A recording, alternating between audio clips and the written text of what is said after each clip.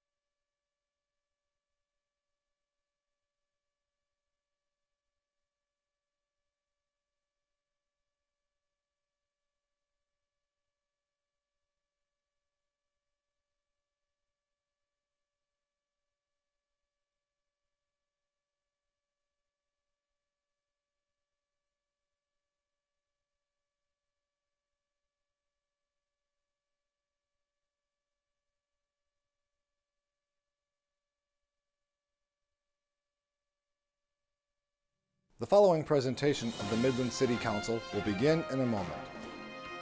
The Midland City Council is the city's legislative body.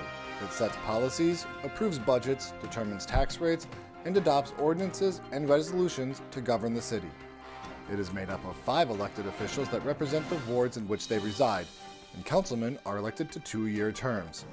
The mayor is elected from among the council members by vote of the City Council. City Council meetings are held at 7 p.m. 2 Mondays per month in council chambers at City Hall. This presentation is provided by the MCTV Network, a service of the City of Midland. Replays of this meeting can be found on MGTV Channel 188 on Charter Spectrum, through Channel 99 on AT&T Uverse, or on demand at www.cityofmidlandmi.gov. Select meetings are available on MCTV Network's Government Affairs podcast channel.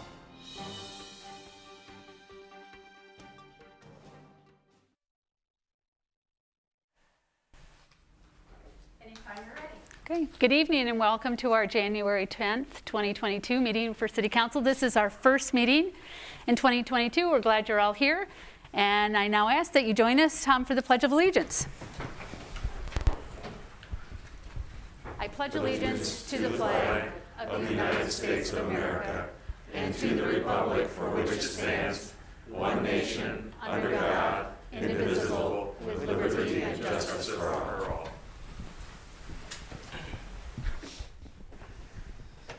All right, Erica, would you please call roll? Honorable Mayor Donker. Here. Councilman Wozbinski. Here. Councilman Arnosky. Here. Councilman Brown-Wilhelm. Here. Councilman Hall. Here. All right, thank you very much. Does anyone on council have a conflict of interest with anything that's on the agenda this evening? No, Madam Mayor. Okay, seeing none, then we'll move on to the consent agenda. This is an opportunity, on the consent agenda, all resolutions marked with an asterisk are considered to be routine and will be enacted by one motion. There will be no separate consideration of these items unless a council member or citizen so requests during the discussion stage of the motion to adopt the consent agenda is indicated. If there's even a single request, the item will be removed from the consent agenda without further motion and considered in its listed sequence in regular fashion. Can we have a motion to approve the consent agenda? So moved. Second. Here, first and second. Would anyone from council like an item removed from the consent agenda? Okay, seeing none, would anyone from the public like an item removed from the consent agenda? All right, seeing none, then all in favor, please say aye. Aye. Aye. Opposed? All right, that passes 5-0. We've got a pretty full agenda tonight. So our first things on our agenda is item number 3, which is a public hearing. So this evening we have 3 public hearings. So let me just talk about that briefly for you. A public hearing, our staff person will give us a presentation. Once they're done with the presentation, council will have an opportunity to ask questions of them. Once the questions are done, we'll open up the public hearing. At that point in time, individuals from the public can come up and make a comment either for or against whatever it is we're speaking about. It isn't a back and forth conversation, so we'll take into consideration the questions that are asked of us. Once that is done, we'll close the public hearing, and then it'll be council's opportunity to talk about it. So with that, item number 3, zoning petition number 636. Mr. Marshall's here to tell us about it. Madam Mayor, and good evening, members of council. Zoning petition 636 is actually the application by Cal Eider for properties located at 409, 415 East Buttles, as well as 411 and 415 Cronkite Street. The area in question is just about 2/3 of an acre, 0.66 acres. And currently it's OS office service and within the downtown Northside overlay zoning district. The proposal is to actually change the underlying zoning district from OS office service to D downtown zoning and keep the DNO downtown Northside overlay district over top of that. Taking a look at the subject site, it's half the block here in downtown Midland of the block bound by Buttles, Cronkite, Indian, and Townsend streets. You may know the current Eider Insurance in this parking lot that's on the southwest side of the building itself that faces onto Buttles Street. This is the half of the block that does have the larger frontage onto Cronkite with both Buttles and Indian Street frontages as well, including a small portion of the paved parking lot as well as sort of the informal parking lot that they have here at Indian and Cronkite Street, and then 2 parcels that are vacant and grassed currently. When we look at the subject, or when we look at the zoning for the subject property, you do have OS office service, which is the blue shade shown on the map. The rest of the block is actually the downtown zoning district that's being requested this evening. Everything in the hashed area, which makes this map a bit busy, does include the downtown Northside overlay district, and that goes all the way to the northeast, halfway in the block between Indian and Grove Streets. Other zoning districts that on the underlying side of things include RB, multiple family residential, which is the shade of brown, OS office service, which is blue, and then this kind of red hue of D downtown are the surrounding zoning districts.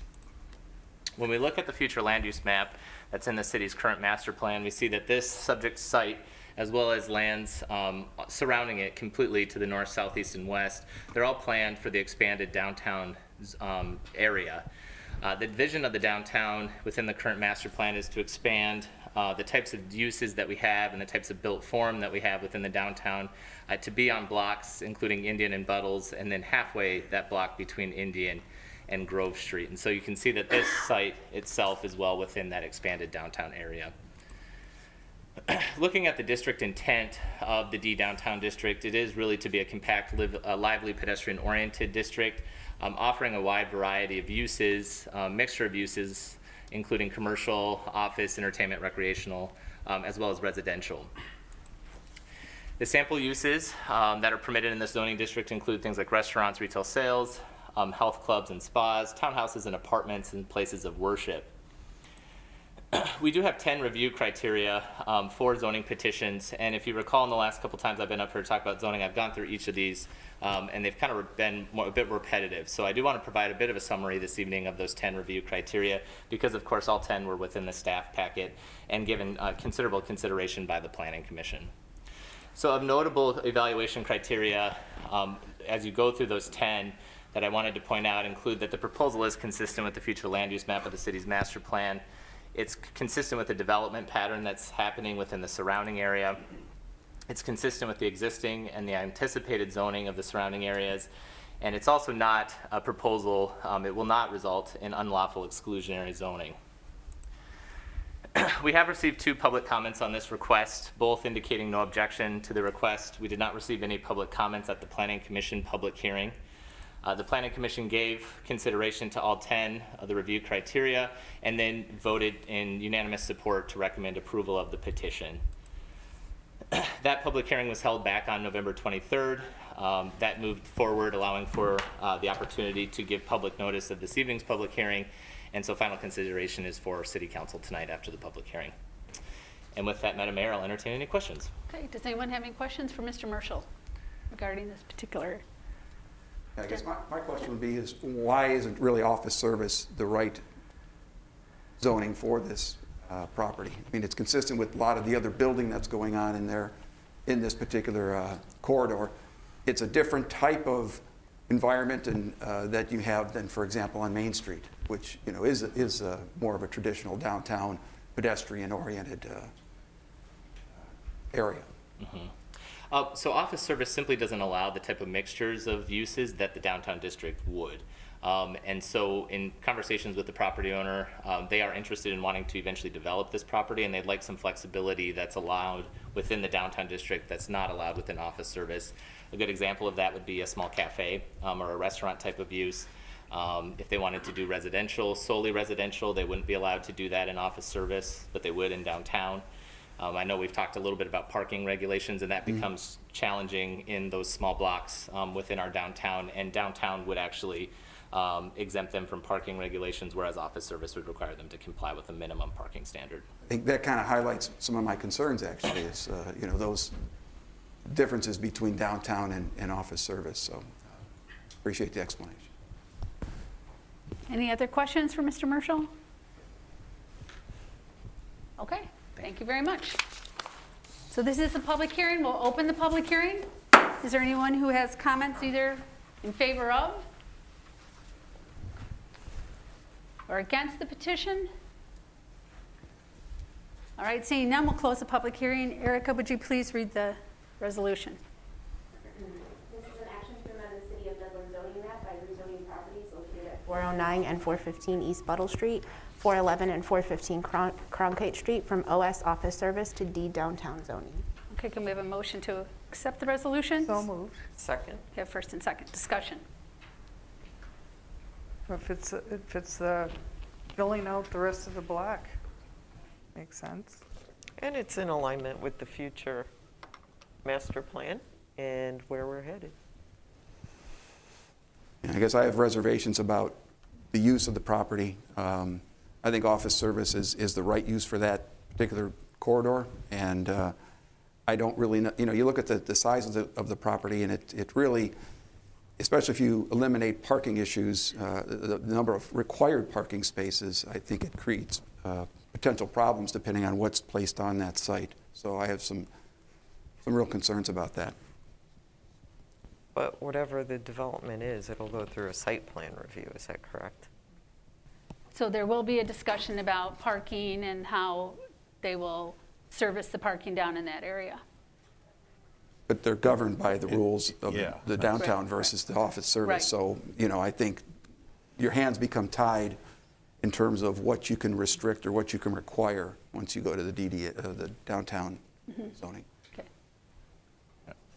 It would probably be appropriate, just so Grant, if you can just give an explanation of the differences in the parking standards and as they apply, considering not only the underlying zoning, which we're here to change tonight, but also the DNO, which will continue to apply over top of that. Sure. So related just to parking, so we regulate a minimum number of parking spaces in office service as well as every other zoning district in the city except for the downtown zoning district. The reason for that is to really reinforce availability of parking across the community. We change that and we shift the paradigm in the approach in our downtown because we want to try and encourage people to be able to walk and to bike. And when you are building for those types of uses, you're going to naturally get that type of development or habits that start to form within people that are starting to access it. So the difference between the downtown is that we don't regulate parking. It's up to the developer how much they want to provide, up to our maximum, which is 120% of the minimum for that use. Whereas on the office service, we would say that there's a prescripted number of parking spaces, which again becomes very challenging when you have a limited area like these downtown blocks. If you do our minimum parking for certain types of uses, you can effectively build all of your development area of just parking, and it becomes a challenge just spatial-wise. Okay. So if I'm not understanding that, you're trying to limit just having an empty parking lot, and you'd rather have the business and utilize the parking garages and other areas to park. That's exactly right. The assumption is that we have other parking facilities within the area that are easy to walk to or bike to or just accessible in general, and that they can take up the demand of people that are arriving by car. All right, any other discussion? All right, then let's vote. All in favor, please say aye. Aye. Against? Nay. Okay, that passes 4-1. Okay, thank you very much. All right, Mr. Marshall, it's you again, and that takes us now to item number 4, zoning petition number 637. So 637 is actually a petition within Midtown, the Midtown neighborhood of Midland, and it involves 5 parcels on State Street and then a portion of property at 2205 Jefferson Avenue. The parcels are 1514, 1602, 1606, 1610, and 1614 State Street. The total area is just over 1.5 acres, and currently it's zoned RA4, 1 and 2 family residential, and the proposal is to rezone that to COM community zoning.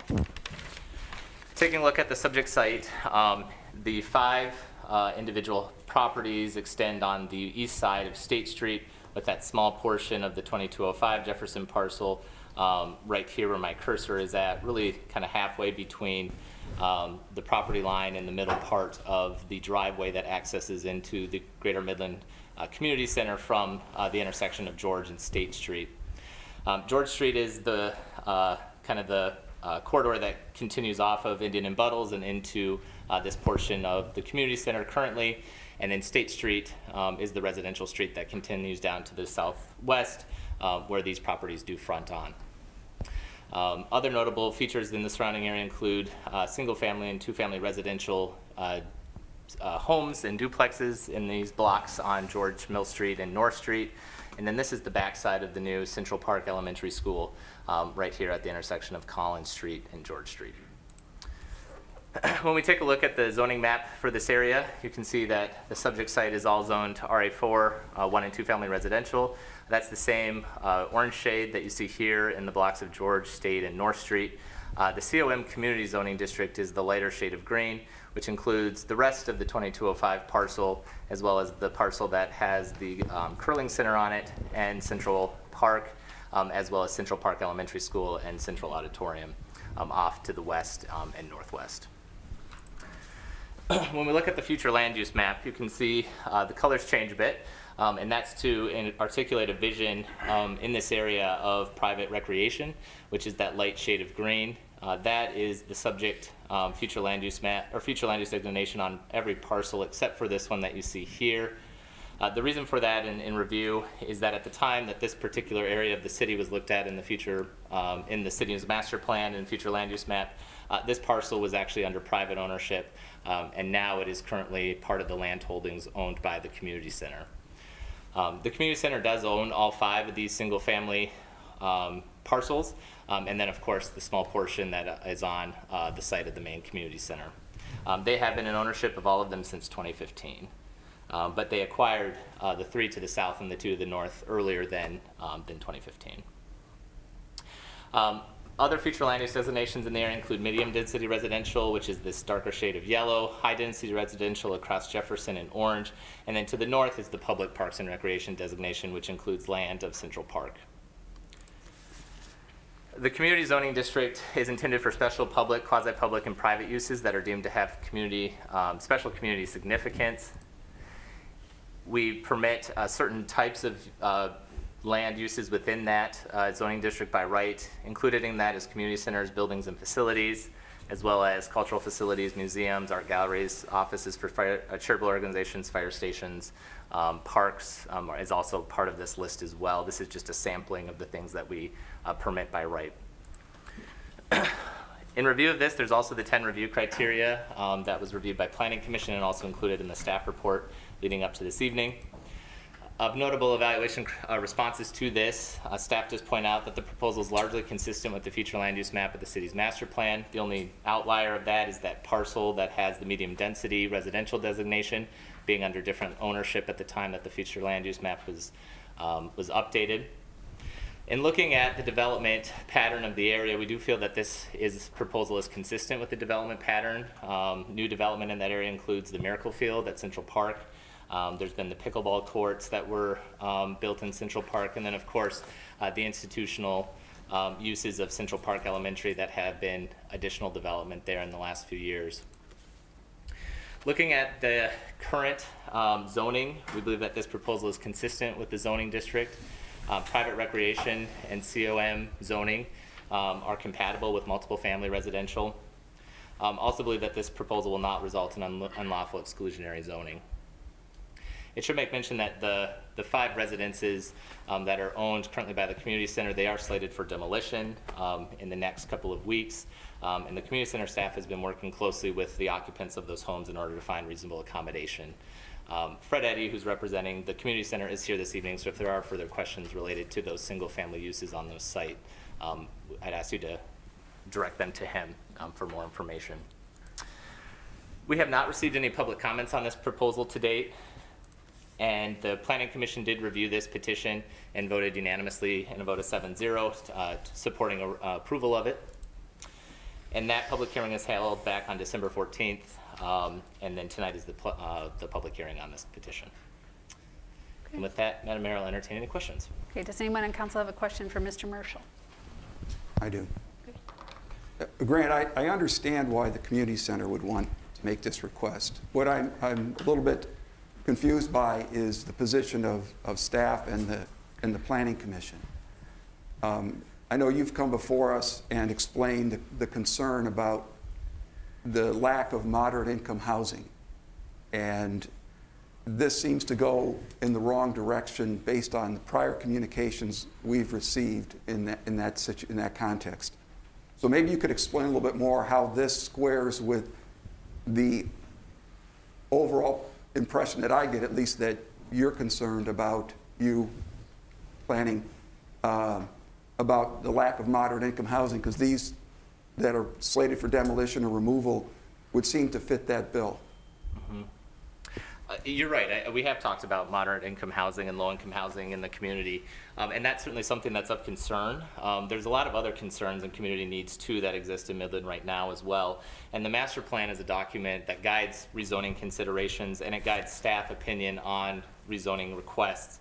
And the master plan is intended to look holistically at all of those needs and then balance them in specific parts of the city. So this was not staff looking at this petition and just looking at it from the scope of housing.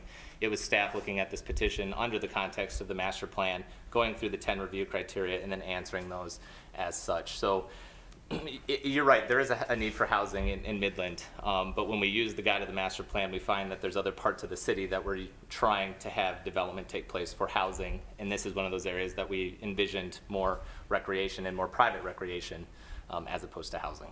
I guess, the master plan is an imperfect document, and it's going through another review and revision as we speak. So I'm always concerned about our blind adherence to the master plan. While it's a guiding document, you still have to look at where things stand and the needs of the community as they stand today. This location also would be perfect, frankly, for this type of housing. I mean, you're right near parks, schools. It's ideal residential housing. Again, I understand why the community center wants it, and I don't question their motive there. I would probably ask for the same thing. But from our perspective, from the city's perspective, from planning perspective, it doesn't seem like the right thing. And I think, one of those things too, you're right. I mean, the master plan does need to evolve with the community, and the community is evolving certainly at a fairly rapid pace, especially with pandemic and everything that's happening. One thing I would mention, though, is that in addition to housing, we also have needs around community attraction and retention of talent. We have needs for community facilities that are inclusive and provide equity for recreational purposes. There's lots of community needs that we have to look at as we give consideration to this. I don't think we blindly follow the master plan and looking at the 10 criteria, because we also look at things like development pattern in the area, the consistency with zoning, the context of the surrounding area. And this is just 1.6 acres of property too. It's not a large area that I think we would achieve high amounts of housing on, which is why I think the master plan envisions it for private recreation purposes as opposed to housing. Yeah. I've asked my questions. Okay, great. Any other questions for Mr. Marshall? Yeah, I was just wanting to follow up, because the other thing too is when we talk about affordable housing, moderate, we need to look throughout the whole community, if I'm not mistaken, versus having certain areas which are highly concentrated, which is what we have today. Mm-hmm. That's correct. Yeah, we do need to be holistic in our approach to that. Since there weren't any comments from those who are moving from those houses that are in consideration, as long as they're okay with it, then there doesn't seem to be a problem. Mm-hmm. Okay. Actually, I commend Community Center for working to help them. Right. Well, tenants have no voice. Okay. Any other questions for Mr. Marshall? Okay, thank you very much. Okay, this is a public hearing. We'll open the public hearing. Is there any comments from the public? Either for or against? All right, seeing none, we'll close the public hearing. Erica, will you please read the resolution? This is an action to amend the City of Midland zoning map by rezoning properties located at 1514, 1602, 1606, 1610, and 1614 State Street, and part of 2205 Jefferson Avenue from RA 4-1 to 2-family residential to community zoning. Okay, can we have a motion to accept the resolution? So moved. Second. Okay, first and second. Discussion. The comments, even if they're renters, they can still make a comment. And since there weren't any comments from the residents renting, I don't see a problem with it. If it's the right area to expand for the purposes in which the master plan is looking. Because it's far easier to expand something that already exists than to redo even a bigger area to accomplish the same thing. And I agree that there are a lot of places in the city that where housing development can take place, not just closely in proximity residents, but up to middle size and larger for those that are looking for homes in Midland, attracting talent and so forth and diversity. Any other comments? You know, I just want to make sure we're not talking out of both sides of our mouth.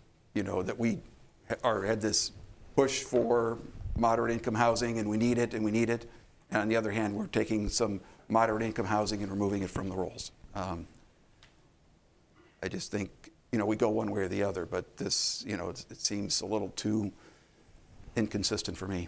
Okay, so I hear what you're saying, and I think it's good that we have that conversation, because I think that, you know, we do need that housing, but I don't think that, I think we have to look at the whole plan and what is going in there and what is the intent and purposes of the building, the other building. I mean, that's what I'm thinking about, what's going in there. It's been a gem of our community. That's been a place that for folks of all income levels, and it's you know, been something that's a very important asset. And so I think that, you know, there's some thoughtfulness that's gone along with the acquisition of that property, and it's been over time. It hasn't been, you know, something that just happened in the last year. They swept in and bought all those, you know, bought the houses. I mean, it's happened, you know, since 2015, so it's been a while. And I think that, you know, this is sometimes the challenges that I think we face, and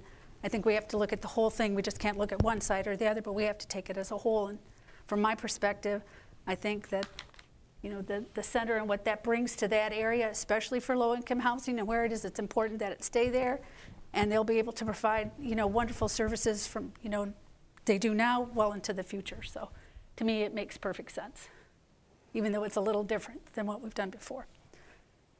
Any other discussion? All right then, all in favor, please say aye.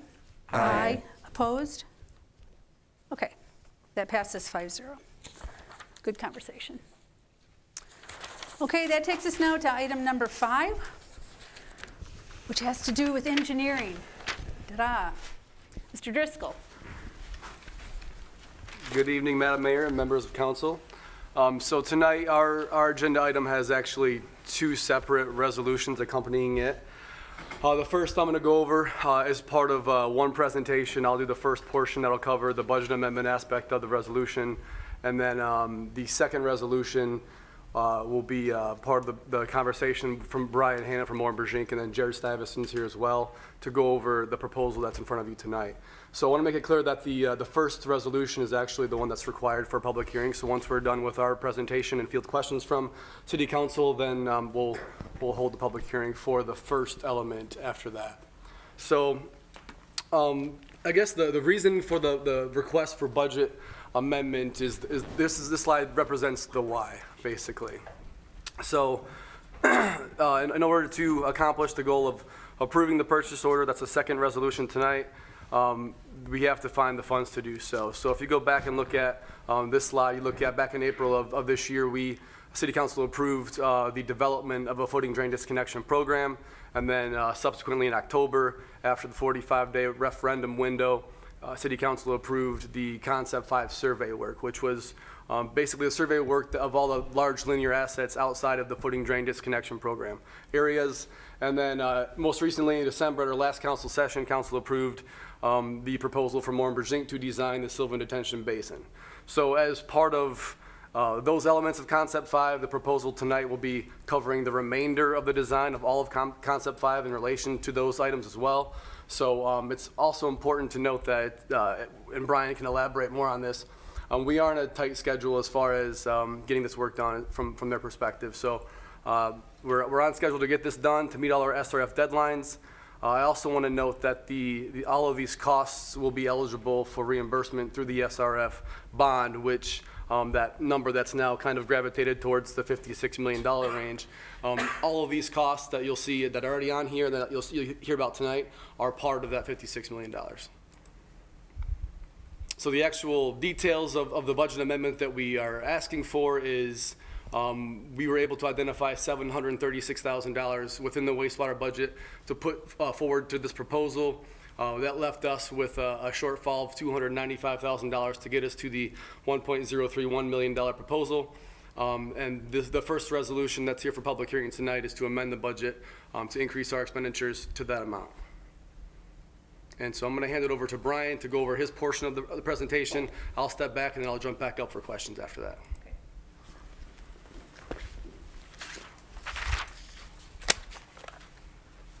Thank you, Jared, and thanks for having me up here tonight. Just want to go through more as a reminder than anything what's remaining with Concept 5. So we've talked a lot about what all is involved with this. Just wanted to kind of refresh everybody's memory because it's a big number, obviously, from our perspective. You guys previously authorized the Sylvan storage basin that ended up being a 1 million gallon storage over in that area. With the pipe upsizing, we're doing about 2.5 miles of pretty large pipe. Basically coming up from the Valley Lift Station up towards the Moreland District. We also have the footing drain disconnect program in Moreland, as well as the footing drain disconnect program in Whitewood, which entails all of the laterals from each of the houses going into the storm system instead of the sanitary.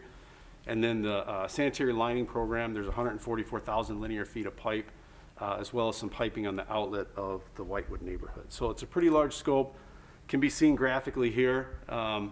Again, looking at all the purple linear work is all of the big pipes. The neighborhoods are outlined in the purple dashes, and then the Sylvan offline detention basin is there in the square. So these were all the things that were discussed as part of the Concept 5. Again, this contract tonight is to design the remaining elements. Most of those linear assets in there, including all of that large pipe sanitary sewer upsizing and utility replacement over the top of that. And then the footing drain disconnect program elements within the neighborhood, We've got the Moreland neighborhood as well as the Whitewood neighborhood. And those were looked at in conjunction with your staff in terms of the CIP. So as you see the CIP come through from your staff, coming up for budgeting and everything, I'll go through the kind of the schedule, but the staff was really instrumental in determining what within those neighborhoods needed to be adjusted and replaced and included in the design as part of that. And then the final element is the sanitary sewer lining program. And again, there's 144,000 linear feet of piping to be lined through there. So the total design that we're requesting authorization for tonight is 1.03 million. So what you're kind of get for that obviously is all of the engineered drawings to be used for construction. The picture in the bottom left corner is a concept for one of the offline storage basins. In the upper right there just shows a general plan that you'd see for the streets, including sanitary and storm, water main assets, things like that. Nothing atypical.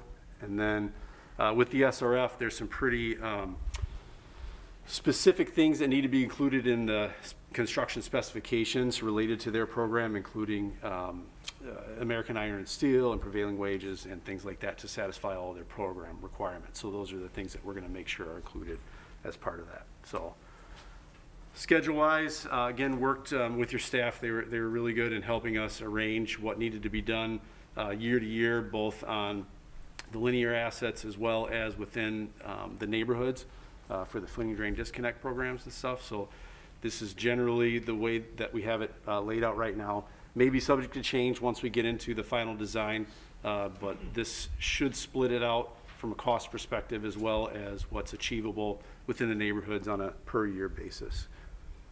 So, Brian, just so I understand the funding here, that correlates to when the work is being done in that particular, on that particular street.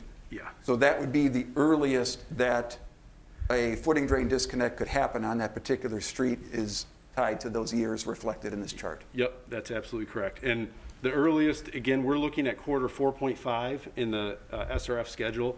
So the notice to proceed would probably get issued at the end of November, give or take. And so we'd probably be looking at starting construction in March of the following year. So it'd be March of 2023 for construction. So, yep. Any other questions on this one? I know it's a lot up there. You guys will get copies of this and everything. It's helpful having all the extra meetings to understand all this, including what we just did Saturday with the planning. It helps understand the finance as well as what is actually taking place. Sure. It's appreciated. Actually, I had one other question. On the Sylvan storage, it shows it as 25, 26. I was under the impression that that actually could go forward much sooner than some of the others. We may be able to, but we were trying to stagger some of the construction around the city so that it didn't have as large of an impact at any one point in time. So while we're already starting to design on that now, you guys authorized us in December to begin that. So we're moving forward on that one, and we could probably move that up in the schedule if needed. But generally, if you look at what we'd want to do is while we've got the underground contractor over in that area doing those large linear assets, we'd probably have them touching the things in that park as well at the same time, because ultimately it's got to be tied together from an overflow perspective to get into the basin. So instead of having multiple areas, we'll just mess up one area of town at one point in time, and then we'll go to the intent is to make it as easy as possible. On everyone, yeah. Everyone's going to hate us because it's going to be torn up for a couple years, but that's the intent. Yeah, so I think that's a good question of Steve's, because I think we did think that could probably happen right away. And it could, and we can definitely discuss that. So again, all of this has to be packaged for SRF. Basically, some of it needs to be in the spring, anything related to the sanitary. We have to get to 90% design and turn those over for Part 41 review. And then the rest of it gets fully completed and turned in June. And so we've got some time to think about that. And if we need to rearrange things, it all has to go, even though these are split amongst 5 years worth of work, it has to be one package that we turn in because there's going to be one big loan taken out. So Just that one doesn't involve as many, streets and so forth. It is basically in that park, we could do it and then restore the park and kind of leave it alone for a while until we went after that street. So Okay. we can So decide. is that 'cause Just to you clarify want though, to- don't we have about 2,900 linear feet of pipe right in that area? Correct. That's detention Yeah, area would basically go in as coming well, from right? that park back to the east, Okay. down All the right. street, so. Thanks. Sorry. Yep. Oh, I was just going to ask, Sylvan's going to be done, but what's the push to get it done earlier? Is it because you want it disconnected from the pipes that are going over into your area? I'm Yes. just curious. I Yes, figured that's what- primary, because the Sylvan storage is going to relieve potential flooding in an area that's not really getting any other attention driven to it. Also, the fact that, as we've seen for any street construction, it seems to take the entire construction year, basically the entire good weather period of time. Whereas that one, in my mind, you go to a discrete place, it's a hole in the ground, you dig it, you put the pieces in, you're done, you cover it up. Yep. And, it can be done much more quickly, I would think. That's the other reason. Yeah. Okay. Yep. So absolutely, we can talk through that. So I'll turn it back over to Jared. He just, I think, wanted to go through the resolutions. Yeah, I just wanted to reiterate once again that there are two separate resolutions, and the public hearing is strictly for the budget amendment one. That's the only reason that slide's up there. And with that, we'll open it up for any questions. Okay. Does anyone on council have any questions for Jared or anyone from the engineering firm? Okay, we're good right now. Thank you very much. All right, so this is a public hearing regarding item A, which is the amendment to the budget. We'll open the public hearing. Any comments from the public? Yeah, I got some comments on it. Okay, You still have to put your mask on, can you take it off? you when can you're take it up off while you're there. there? All Yep. right, good. Yeah, I've got some questions for y'all. I mean, that's good that- Mr. Elson, you need to address council, please. sorry. And tell us who you are. Yeah, all right, anyways, yeah, I'm good. I'm glad that we're doing this. This is all needed. You need to, we know, Mr. Elson, we know who you are, but everyone else here doesn't know who you are. 6106 Sturgeon Creek Parkway, Midland, Michigan. John Elson. John Elson. Okay. Very good. Okay. Anyways, that's how that's over with. Yeah, this is a needed project. I'm for doing this. This is long overdue. It needed to be done years ago, and many city council and city managers have neglected infrastructure for many years. And actually, this city government and city council has also neglected things like they continue to build in areas that are increase the amount of wastewater that comes into the sewer systems and overland, and they haven't done anything about that as far as I'm concerned. In fact, this whole proposal has nothing to do with overland flooding at all. Maybe a little bit with maybe sealing some of the manholes, but nothing really to do with overland flooding at all. Although I go back to planning again, and I want, when I see this, the one that came out 4 years ago was really good. I like that proposal. That's where concept 5 is basically coming from. But what I don't know, and I haven't seen, and I hope that when they do this program and submit it, that they actually lay down not just the headlines, but the scope of work. I'd like them to do the risk assessment. I'd like to see a risk assessment. If they don't know what a risk assessment is, like some planners don't even know what it is, it's frequency versus severity of an event. And there are some things in this that you probably don't even know, but when you're lining pipe, if it doesn't work out correctly, you could end up with having to dig up the pipe, the whole pipe, and everybody will be without any sewer at all. So if the frequency of it, I don't know. The severity would be that, okay? And so you got to know, when you do a risk assessment, you identify all the risks in the project, and you label them all, and you put your mitigating factors in there so that you can proceed to the next step. Now, I'd like to see that in their proposal too, not just the $56 million and not just the scope of work, but also, and the plans, but I also like to see the risk assessment being done so you guys even know what risk you're even taking in any phase of this project. That's good for me. Thank you. Okay, thank you very much. Any other comment?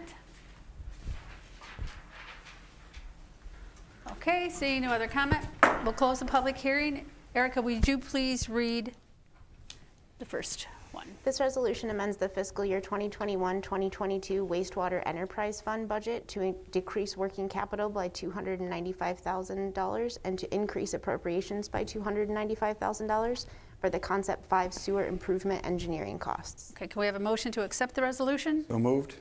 Second? Okay, first, Steve, second, Pam Hall. You can Okay. have that one, Mark. Okay. We got you, Okay. Pam. Okay. We have a first and a second. Discussion. This is only on A. Right. Budget amendment. No Right. comment. The budget amendment.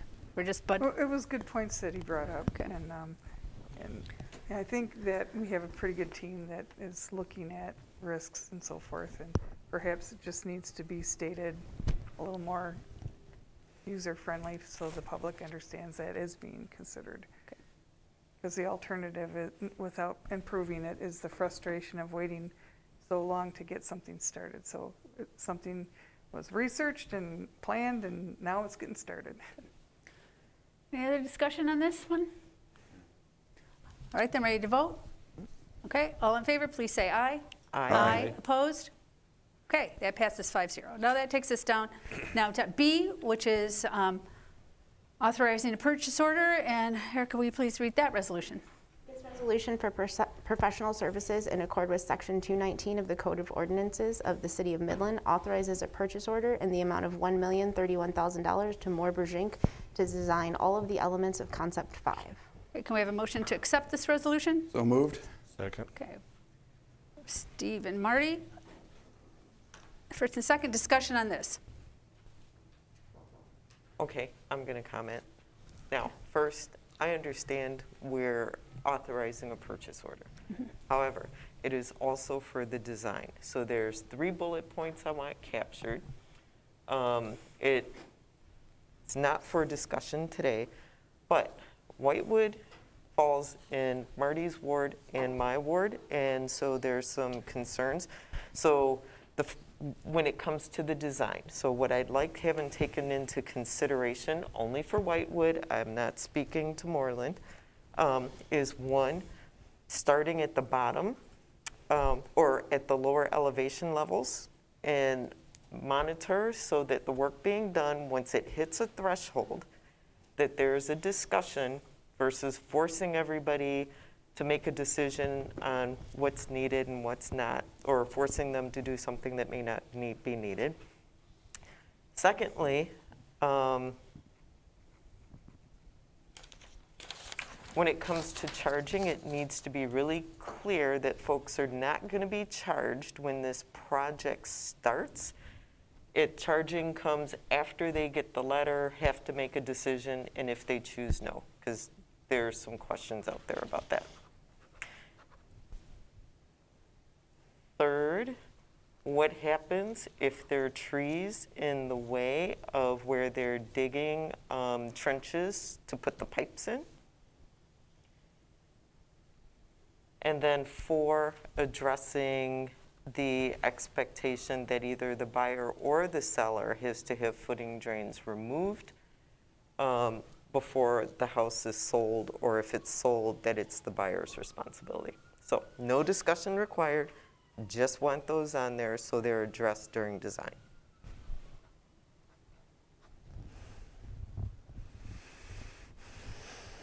Thank Okay. you. Okay. Is that I part got on? 'em. Okay. I've got them written down. Okay, good. Can I get a clarification then, based on what Diane suggested? Because I don't disagree that all those things need to be addressed. Yeah. What I want to understand is, in terms of what the design work that's being done, does it address, or is it even attempting to address, the order in which things are done or how they're done, or is it just how the system is going to look? In other words, for her questions, is any of that part of what you're going to put into the design? The question is essentially phases, so So- Brian. Phases, or is Yeah. it, or is that all something that comes after the design is put together? You follow what I'm asking? Yeah, so I think I got it, and let me know if I missed anything, but the understanding, I think the question is, can we start at the bottom and work our way up? And generally with any of the infrastructure that gets put in the ground related to additional storm sewers or working on the sanitary system or anything like that, you kind of have to start at the bottom and work your way up. So generally that's the plan. Some of the streets may be rearranged because we worked with the staff based on kind of impact to the neighborhoods to try and alleviate any major traffic concerns so that people could still kind of get in and get out. So there is still a little bit of room to move that stuff around as best we can. But that was kind of work through in conjunction with your staff. So again, we can talk that over with them further based on your comments and see if any additional changes need to be made. But when you design, is it just a design, or is it also a plan of work as well? I understand that this is how you usually do it. I tend to agree that we still need to decide, based on things in the community, which way is the best way to approach timing on this. And so I don't want too much. I'm okay with you designing how it should look, but I think we need to have a further discussion before that gets baked into the process, if you will. And so that's what I'm trying to, is your design work going to bake it in, or do we have, because you're trying to do this in the next 6 months or so, right? Yeah. Or is that something that can happen in the next phase after that work that you're doing? So generally what we'll probably end up doing is splitting it out into, phases, year 1, year 2, year 3, year 4, and those will have somewhat defined limits.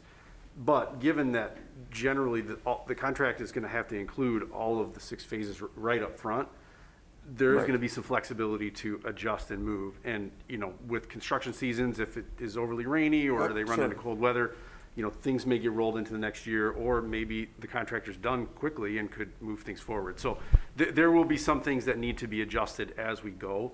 But if there are comments or anything like specific to requests, I would rather bake that into the plans as best I can now, knowing that there are going to be some, minor changes within that. But ultimately, it's going to be one big project that gets bid on day one, and there is some flexibility within that.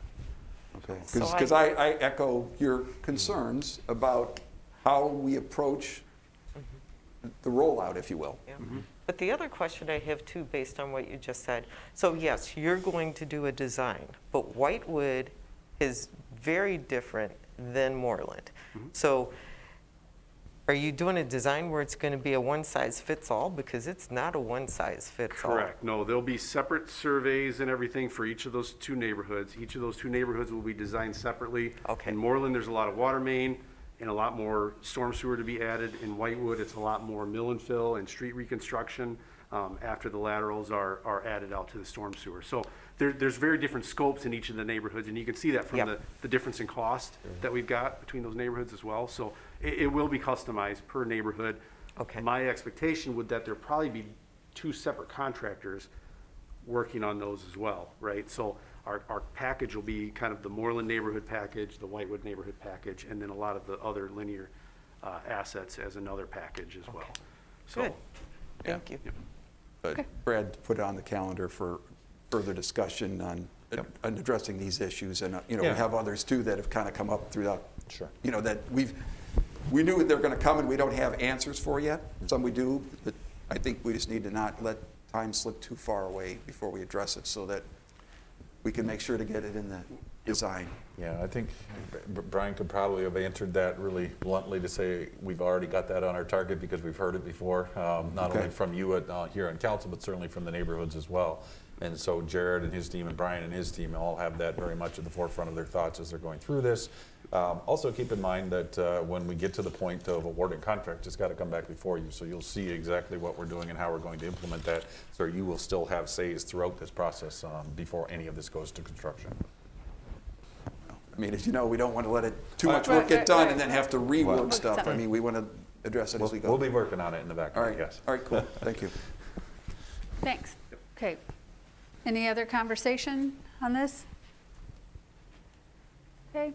Any comments from the public on this? We've already had the public hearing. Okay. Well, all right then. Are you ready to vote? Okay. All in favor, please say aye. Aye. Opposed? Okay. That's one of the best ayes we've had in a long time. Let me just say that. Expensive but good. All right, that takes us now to public comment. This is an opportunity for the public to comment on issues that are relevant to council business but not on the agenda. Is there any public comment this evening? Okay, then moving on, that takes us now to item number 6, which is the first reading of to establish the new boundary lines for the wards. And Erica.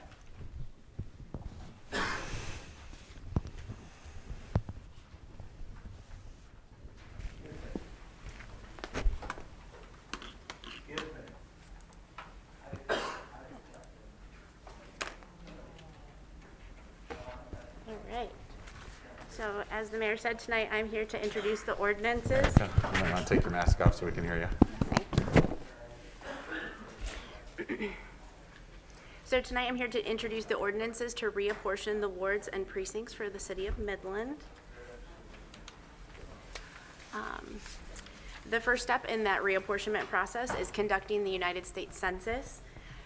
Population is calculated every 10 years by the decennial census, and according to the most recent census, the city of Midland's population increased by about 684 in that 2010 census.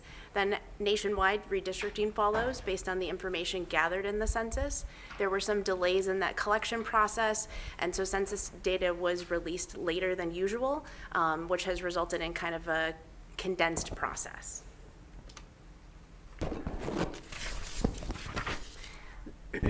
In Michigan, the redistricting process is conducted by the Michigan Independent Citizens Redistricting Commission after in 2018 voters amended the Michigan Constitution to create that commission. They have exclusive authority to adopt district boundaries every 10 years for the Michigan House and Senate districts as well as the U.S. congressional districts. For the 5th consecutive time, Michigan has lost a representative seat in Congress. This commission adopted their district maps in late December, and they will be finalized coming up later this winter. In conjunction with redistricting, each Michigan county then considers if reapportionment is required after review of that census data. In the county of Midland, no changes in the number of districts were needed this time, but district lines were redrawn and approved for submission by the committee in October. The city of Midland now has 5 county commissioner districts from Midland and 1 Bay County commissioner district.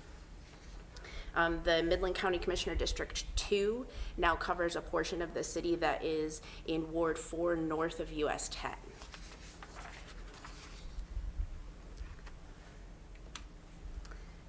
Following reapportionment on the county level is where the city now must consider ward reapportionment based on the census data we have received. These are the criteria that were used in reapportioning the wards for the city in the proposal. The ward shall be nearly as equal in population as is practicable and contiguous and compact. This means no one ward should be more than 11.9% larger or smaller than any other ward. When practicable, we use major roadways and waterways as the boundaries. And then those boundaries shall be drawn in consideration of the county commissioner districts and their impact on the precincts within each of the wards. In addition to the ward realignment, we'll be looking at precinct realignment to match those newly adjusted ward boundaries. These are the criteria that are used for those precinct realignments. By law, precincts cannot exceed 2,999 active registered voters. They should not cross ward or district lines. When practicable, we also use those major roadways and waterways as the boundaries. And where practicable, precincts should be consolidated to allow us to more efficiently allocate the resources that we have in the clerk's department. In the proposal, the city would go from having 24 precincts down to 19. This, we think, allows for the better allocation of those resources like time, money, equipment, and staff.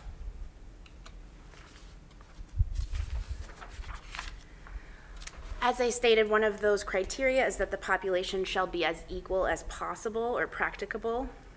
You can see on the left-hand side is the current populations for the way the wards are drawn presently. And based on this census data, you can see that Ward 2 had too small of a population and Ward 4 had too large of a population for that 11.9%. The other wards are also outside of the deviation standard, but if 2 and 4 are aligned more closer to equal, then it brings the other wards in as well.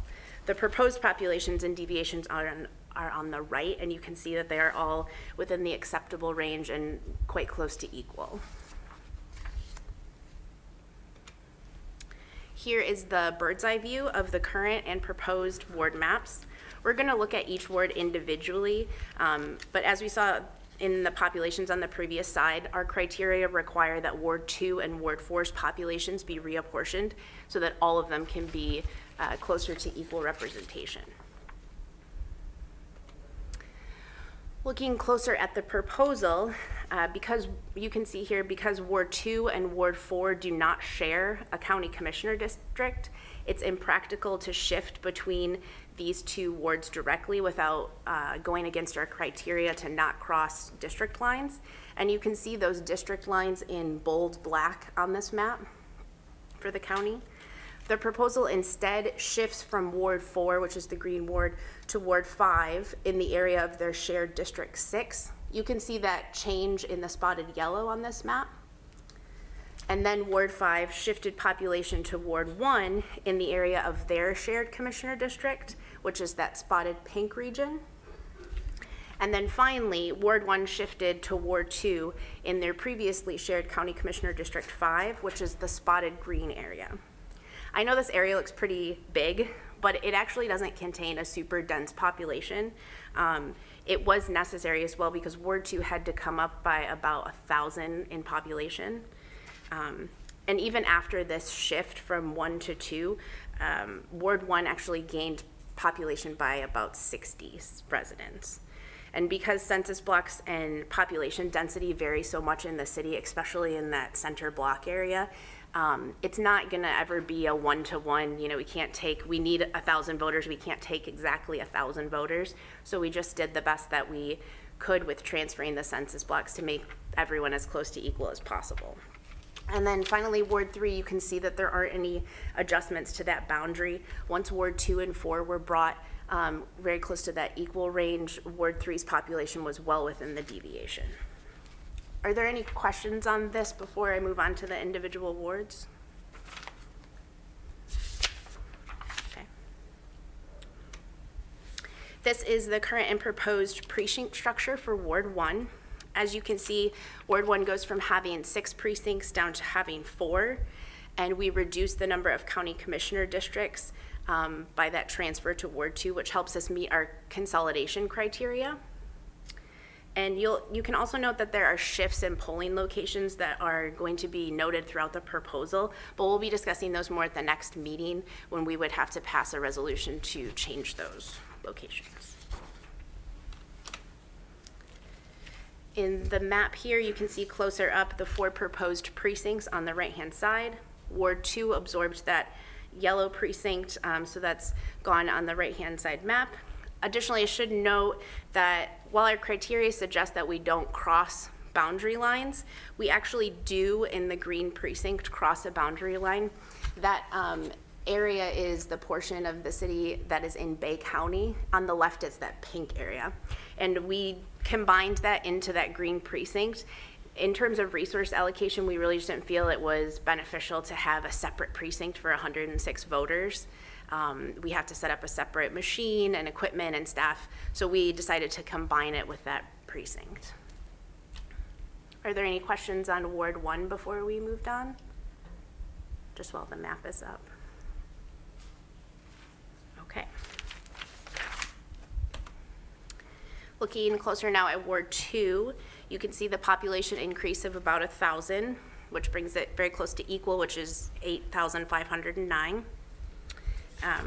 Ward 2 kept the same number of precincts and county commissioner districts. We did change the voting location for one particular precinct at City Hall. It now has a much smaller precinct, which will really help alleviate the volume of residents and voters and just people in general that are here on election day. It can get pretty crowded here. And you can also note on this that the precinct numbers have changed. This was a request from the state of Michigan to update to a more modern naming scheme. So in the proposal, our precincts go from 1 to 19 instead of having each ward separately labeled. And then here on the map for Ward 2, you can see that Ward one, absorb some of that population, or some of that population that was absorbed from Ward 1. It's that blue precinct, or most of that blue precinct on the right. We had considered combining the blue and orange precincts into one precinct. However, the only logical polling location for that precinct would be City Hall. And as I just mentioned, it can get really crowded here on election day and confusing for people who are just trying to pay their water bill, to see, you know, a long line outside of voters and people coming to register to vote or drop off a ballot. So we really wanted to keep the City Hall precinct, which is the orange one, to just the minimum number of voters that it's convenient for them to vote at. Those people on the west end, we don't want them to have to drive all the way to Midland High to vote. So we gave that orange precinct to City Hall, and then the remainder of the voters in the eastern portion of the blue there are going to be voting at Midland High. We think that Midland High is going to be an excellent location for these voters. It's pretty quick to get there for them, and it's a much larger facility than City Hall, so it's easy to park and find your precinct. Are there any questions on this ward before I move on? Okay. Here you can see similarly that Ward 3's population and commissioner districts stayed the same, but we still wanted to achieve that consolidation. So we moved from 4 precincts down to 3. Additionally, to better accommodate a request from Midland Public Schools to avoid elementary schools where possible, and also Michigan election law has a preference for publicly owned buildings like schools or fire departments or city halls, we are going to be moving Ward 3's precincts to vote at Dow High, which is a pretty large facility and well known in the community, so we think it will be a great option, and we work with Midland Public Schools to make sure that was the best option there. And then here you can see those same ward boundaries, but on the right hand in the proposal, there would be 3 precincts instead of 4. Are there any questions on this ward before we move on? Okay. Ward 4 decreased by population by about 1,000 to bring it closer to the ideal. For Ward 4, we were still able to achieve a consolidation down to only 4 precincts from 5, even though there was that county commissioner district added in the northern portion. Like I said, just because of splits and crossing boundaries, we wanted to keep that word separate. We can see on the next, or that precinct separate, we can see on this slide. The area in the orange on the right-hand map is that new section that's going to be part of County Commissioner District 2. We decided to make it its own precinct because if we had kept the same precinct structure with what the county had proposed, it would have meant that all three of our precincts that touch 10 in the left-hand proposal would have had a split in them, meaning that there would be 2 ballots in each of those precincts. And we really wanted to avoid that. And we also were comfortable with making the orange section its own precinct to avoid that. It's about 650 voters, which is a pretty small precinct, but it was still better than trying to deal with 3 different splits. It can be very time consuming and costly to have splits in a precinct. Are there any questions on this ward before we go on? What is the white area in the orange? That's a section of Ward 4 that was not annexed into the city yet. Oh, okay. Thank you. Okay. And now finally we will take a look at Ward 5. This population was slightly increased. It didn't need to increase, it's just part of that facilitation to transfer from Ward 4 to Ward 2 because those census blocks vary in density, especially in this area of the city. It wasn't an exact transfer, but we were able to bring Ward 5 down to 4 precincts and retain its 2 county commissioner districts. On the map here, you can see those realigned boundaries. The top right in the yellow is where we made that transfer from Ward 4, and then the area in the blue precinct that was previously purple on the left-hand side was facilitated the final transfer to Ward 1, and then we simply divided the precincts as evenly as we could into 4. Are there any questions on Ward 5? So tonight's vote provides introduction and first reading to the ordinances redefining those wards and precincts as we just saw. The second reading and adoption of these ordinances is scheduled for our next meeting on January 24th.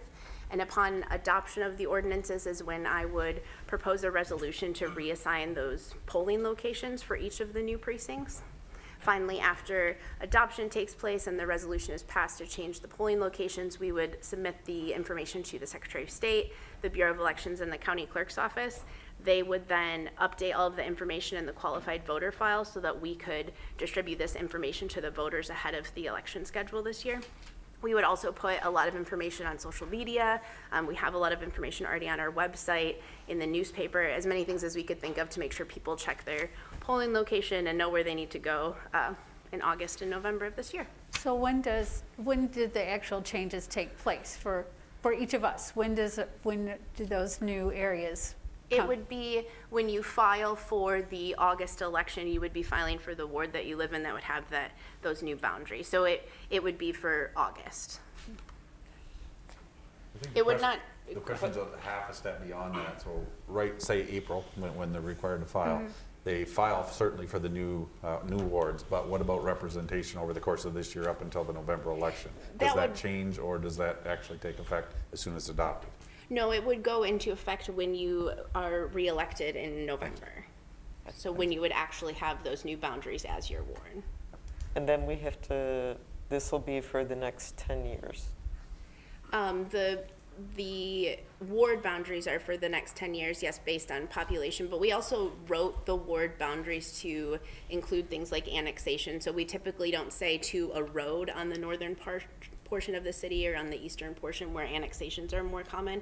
We say to the city limits. So if somebody does get annexed in, the border would technically change, but we would still be safe in this because our intention would be to include those new people coming in, to have them be adopted into that closest ward.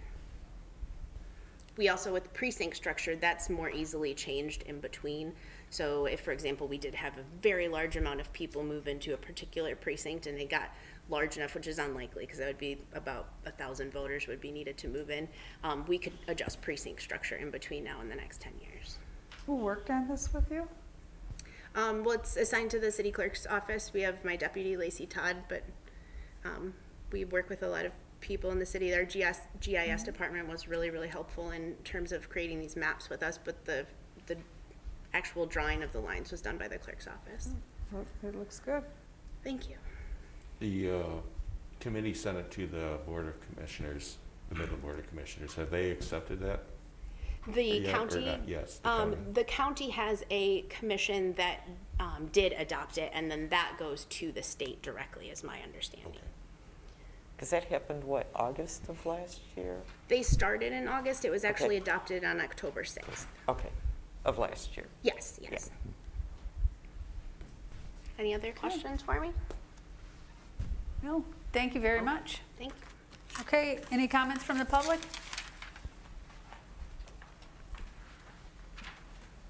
Okay, then seeing none, we'll just wait a second.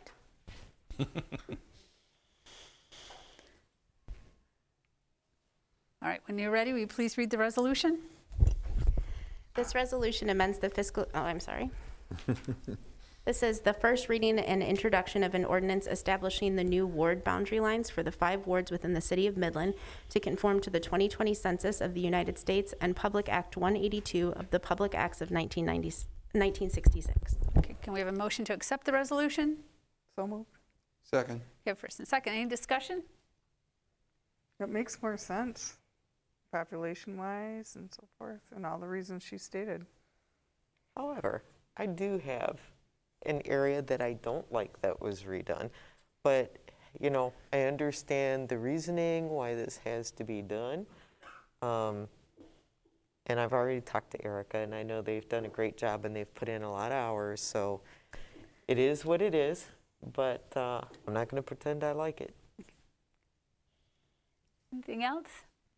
All right, then let's vote. All in favor, please say aye. Aye. Opposed?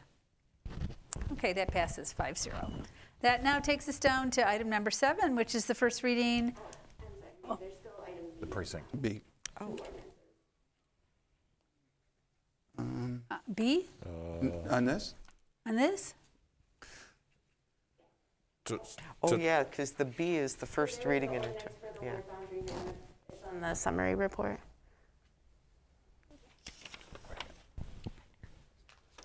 So the precincts. So the first resolution was Just the wards. realignment of the wards. The second resolution, which would be again first reading, is for the precincts that she presented as she was going through each of the individual wards. So you have to approve separately. The ward changes and then the precinct changes. So that's, So- ward is 1 and precinct boundary line is 2? Yes. Correct. Okay. Yeah, it does. Oh, A that and way, then B, okay. yeah. Okay, sorry. All right, then, will you please read that resolution? This is the first reading and introduction of an ordinance establishing the election precincts to conform to the County of Midland Commissioner Districts, State Senate and House Districts, and congressional boundaries. So move. Second. Okay. Any discussion on that? All right, then, all in favor, please say aye. Aye. Opposed? Okay, that passes 5-0 also. All right, that takes us now down to item number 7, which has to do for recreation fees. Ms. Murphy's here to tell us about that. Say, don't make me give Brad's presentation. Thank you, Madam Mayor. Let's see what we end up with. So I am here tonight to introduce the recreation fee process. This process starts in the fall every year with the Parks and Recreation Commission. In October, we review the recreation fee philosophy. In November, the Parks Commission takes proposed fees from staff into consideration, and then in December, we hold a public hearing at our Parks Commission meeting. And then in mid-December, we have a joint meeting with City Council to talk about those proposed fee changes. So tonight, I'm here with the first reading of the general recreation and swimming fee ordinances, and then I will be back at the January 24th council meeting to talk about the second reading and adoption of those ordinances. So just to look quickly at the recreation fee philosophy, in the area of competitive sports, our fee philosophy asks that we recover all direct costs associated with adult sports, which would be field maintenance and programming costs, and then for the youth sports to only recover those programming costs. Under facilities and equipment use on our fee philosophy, our aim is to recover costs associated with the labor to set up facilities and to deliver and pick up equipment. And in the swimming fee philosophy section, our aim is to cover approximately 50% of the operations of the budget for Plymouth Pool. And this is consistent with our philosophy for other activities that serve primarily youth so that we can keep those activities affordable for families. So here I have the proposed fee changes in our competitive sport areas. We are looking to increase all the adult and youth softball fees by $2 per player. So as you can see, all those fees would bump up for adult softball and both the regular and fall league and the youth softball leagues would all go up by $2 per player. Also under competitive sports would be our beach volleyball fees. And this year we're proposing to change these from a per team fee as opposed to a per player. So our current fees are per player. This can get a little tricky if somebody has a 2-person team and they want to have a couple alternates on the team. And so we're proposing a team fee. So as long as they pay the team fee, they can have additional alternates. Everybody's busy and sometimes people can't make it to their games. So allowing that team structure will be helpful. This equates to about $35 per player, the new team fees, which is an increase from where we were at currently, but it does align well with other fees for adult programs such as the softball per player fee and the kickball per player fee. So we still feel like we're very relevant here, and it will allow us to recover all of our costs. Under facilities and equipment use, we are proposing to eliminate the rugby club fee. We haven't used this fee in probably 5 to 7 years now, so we just want to clean that up. We would like to add the community garden plot rental fee to our schedule and charge $35 per season per plot. For our toboggan rental, we'd like to increase that by $2 per hour.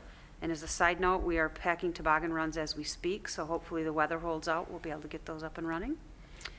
We'd like to increase our sled rental by $1 per rental. And again, these fees for the toboggans and the sleds are just to allow us to keep the equipment in good condition and keep replacing it as needed. In the area of the city forest, for the chalet, we'd like to add a cancellation deposit of $50.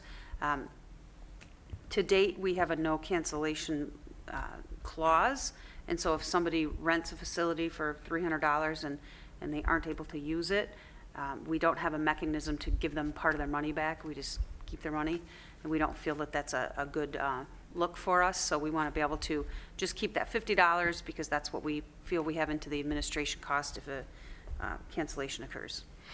And then for our City Forest winter packages, we have 3 different levels of package. The warming house is simply using the chalet and having hot chocolate and popcorn. The winter fun is the chalet, hot chocolate, popcorn, and then an event like skating or maybe cross-country skiing, and then the toboggan adventure is everything with the toboggans thrown in. We're asking to increase all of these packages by $25, and this is simply to cover the cost of the staff that we need to have at the chalet. Our costs have gone up for labor, and so we want to keep those fees relevant. Also under facilities and equipment use, we have the tournament fees that are associated with rental and use of our ball fields. We want to change the wording on our non-refundable field deposit. We did have it at $75 of full fee. We want to change that to $75 or full fee, whichever is less. We had some instances where their rental was less expensive than the deposit, and then they canceled, and we had to ask for a full deposit. So we just want to make this, again, fair for people. We're looking to increase our field rentals, a 4-hour rental from $60 to $75 per field, a full-day rental from $110 to $125 per field, and our daily complex fees for new redcoats from $400 to $450 per day, and optimists from $300 to $350 per day. Again, these are all associated with the labor costs to get these fields and facilities ready for use. Also under tournament fees, we want to eliminate the option we've had in the past for rake and chalk only for tournaments. It was $10 per game, very cost effective for those who wanted to only have raked and chalked fields, but it was taking us more effort than what it was worth to provide that service. So we will eliminate that, and people who want to have the fields prepped in between games can choose these ball diamond grooming option where we take a piece of equipment out and zip it around to clean the field up, and we'll be asking to increase this from $20 to $25 per groom to keep up with those labor costs. And then in the area of swimming, we want to add a large group fee for groups of 25 or more. And what we're proposing is to use whatever the limited pass rate is at the time. So for example, our current limited pass for youth is $45 for 15 admissions. So I could buy this card for my son, he could go 15 times. Or if I had a daycare, I could come and say, hey, I have 25 kiddos in my daycare. We would look at the $45 fee. It equates to $3 per admission as compared to the daily admission of $5, so that $25 group of youth could get in for $75 instead of $125. And this mainly is to serve those daycares that bring large groups of kids to the pool in the summertime, to make it more affordable for those groups. So we did hold a public hearing at the Parks Commission meeting in December, and no public comments were offered at that time, and the commission did make a recommendation to propose these fees to council. So again, this evening is the first reading of those ordinances, and January 24th, I'll be back with the second reading and request for adoption. Okay. Does anyone have any questions for Ms. Murphy? No. Thank you very much. Thank you. Any comments from the public on this? Okay, seeing none, Erica, would you please read the resolution? This action gives first reading to the 2 ordinances to amend fees for various recreation offerings. We have a motion to accept the resolution. So moved. Second. First and second, any discussion on this? Good job as always. Yeah, I think you're very thoughtful in how you go through that. So thanks for that work. Ready to vote? All in favor, please say aye. Aye. Aye. Opposed? Okay, that passes 5-0. That takes us now down to item number 8, which is Mr. K, and he's going to talk about our objectives for next year and what we talked about on Saturday.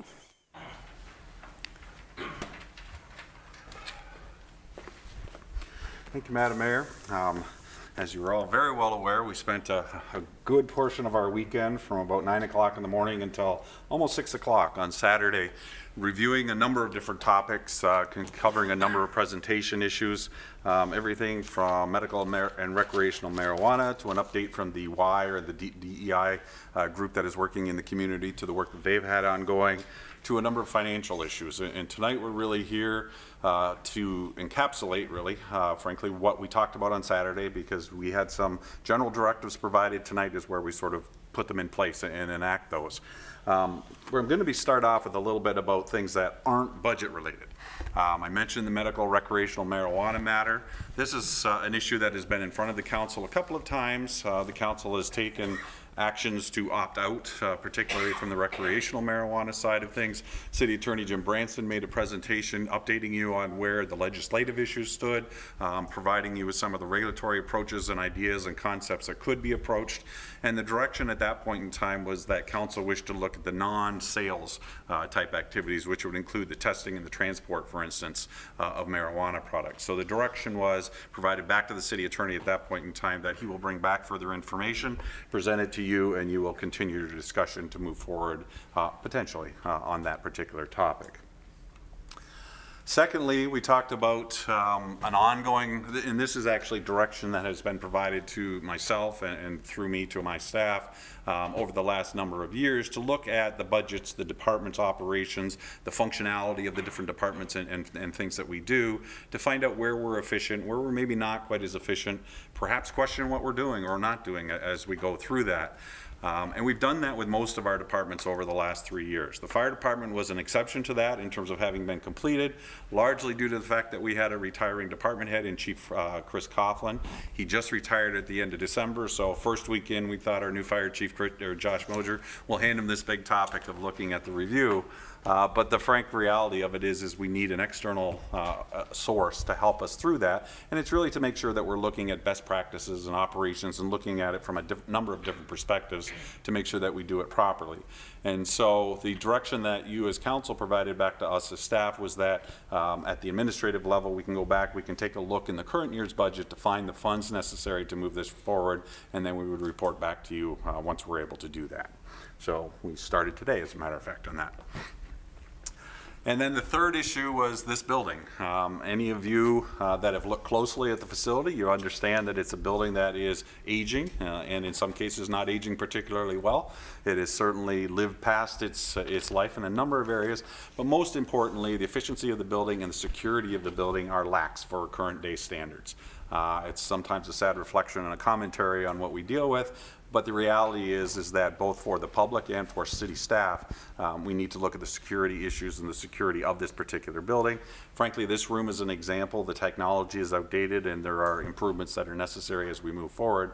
And the direction was provided to take that back also, revisit some of the cost estimates that we had from a 2 or 3, probably a little bit longer ago even than that, to make sure that we're looking at what the numbers would be to upgrade this facility and once again come back to you at that point in time. So we will undertake that, which again we took our first steps on today.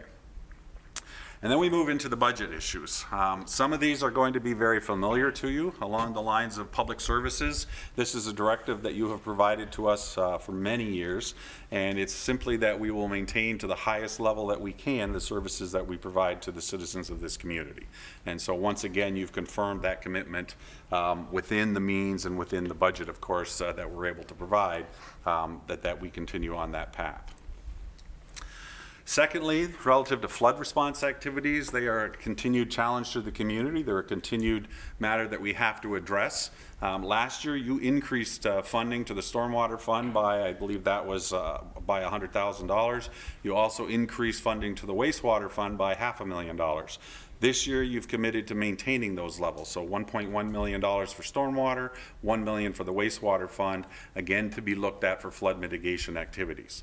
And just for public purposes, to be clear, this is in addition to what we were just talking about, which are the Concept 5 and the ongoing response specific to the utilities and the infrastructure that will go into those matters as well. Landfill operations, we brought to you a number of concerns relative not only to the development and continued development of Cell 17, but to the ongoing requirements, not financial or operational situations that we have going on with the landfill, and the need to up our rates. This is something you'll recall we mentioned to you that we've not changed our rates or looked at our rates since 1993, and we determined that it was necessary to do that. Council has agreed with that. With a condition, and that made perfect sense, is number one, we have an ongoing rate study that is being worked on at this point in time. We will bring those results back to you.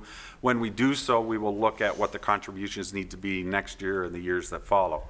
So for the moment, though, an additional $250,000 was allocated by council towards the landfill budget and the operations of that particular department. And then we talked a little bit about a number of other departments, the operations and challenges that we have, and utilizing the American Rescue Plan Act, or the ARPA funds, which we currently have about 2.688. I'm more specific today than I was with you on Saturday. That was included in our budgets this year. The exact same amount will be included in our budgets and provided to us from the federal government next year as well. There were 4 specific allocations made. The first was relative to Barstow Airport for $350,000. You'll recall that we have issues relative to tree trimming, some easement acquisition that's necessary, and some airport seal cracking, some building maintenance, etc. And there was a total amount of $350,000 provided.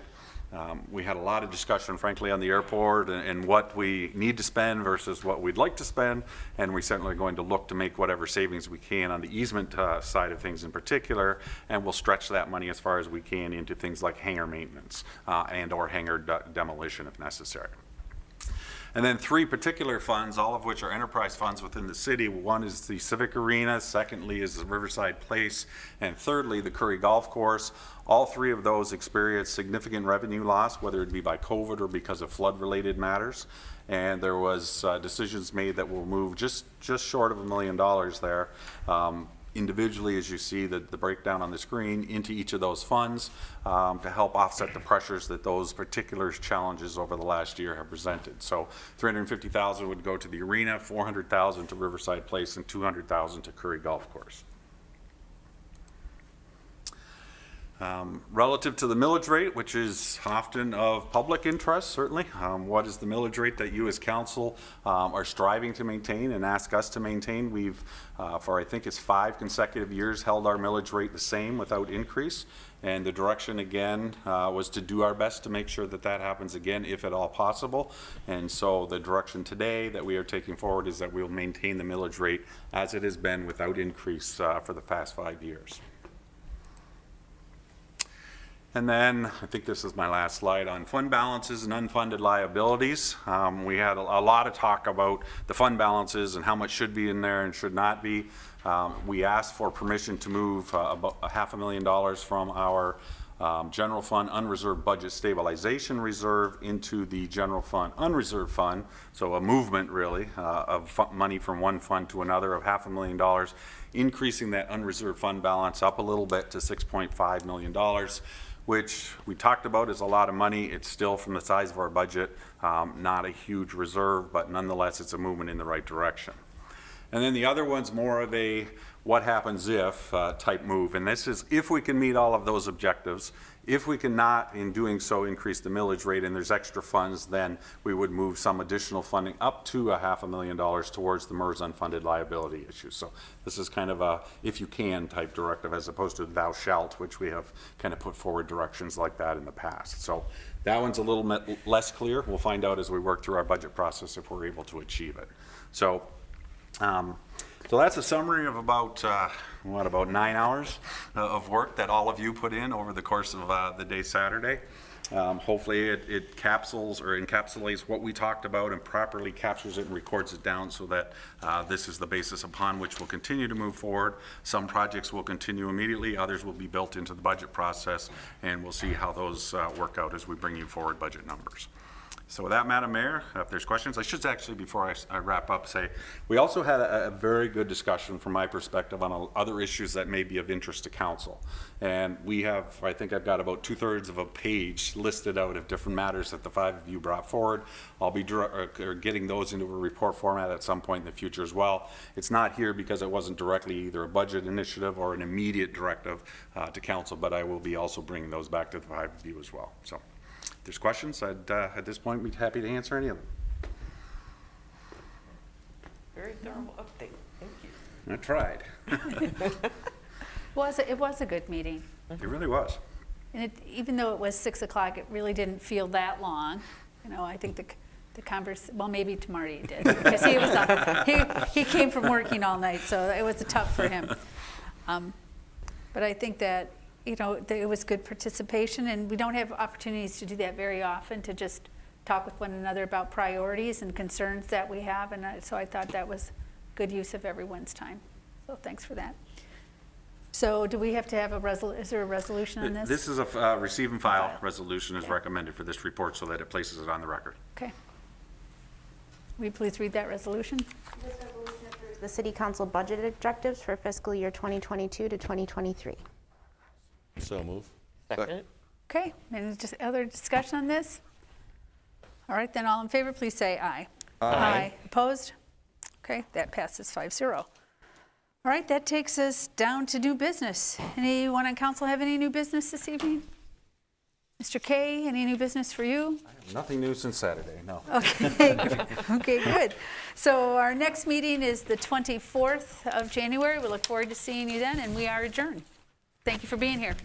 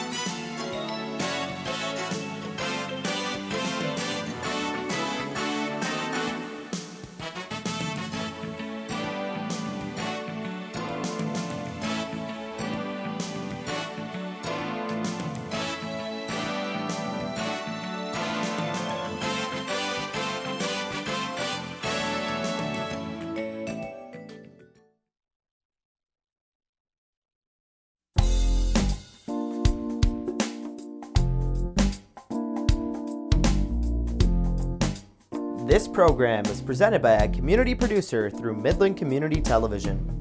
The City of Midland and MCTV are not responsible for the content of the program. The views presented do not necessarily represent those of the City of Midland or MCTV. If you would like to produce your own program, contact MCTV at 837-3474 or access our website, cityofmidlandmi.gov/MCTV. We hope you enjoy the following presentation.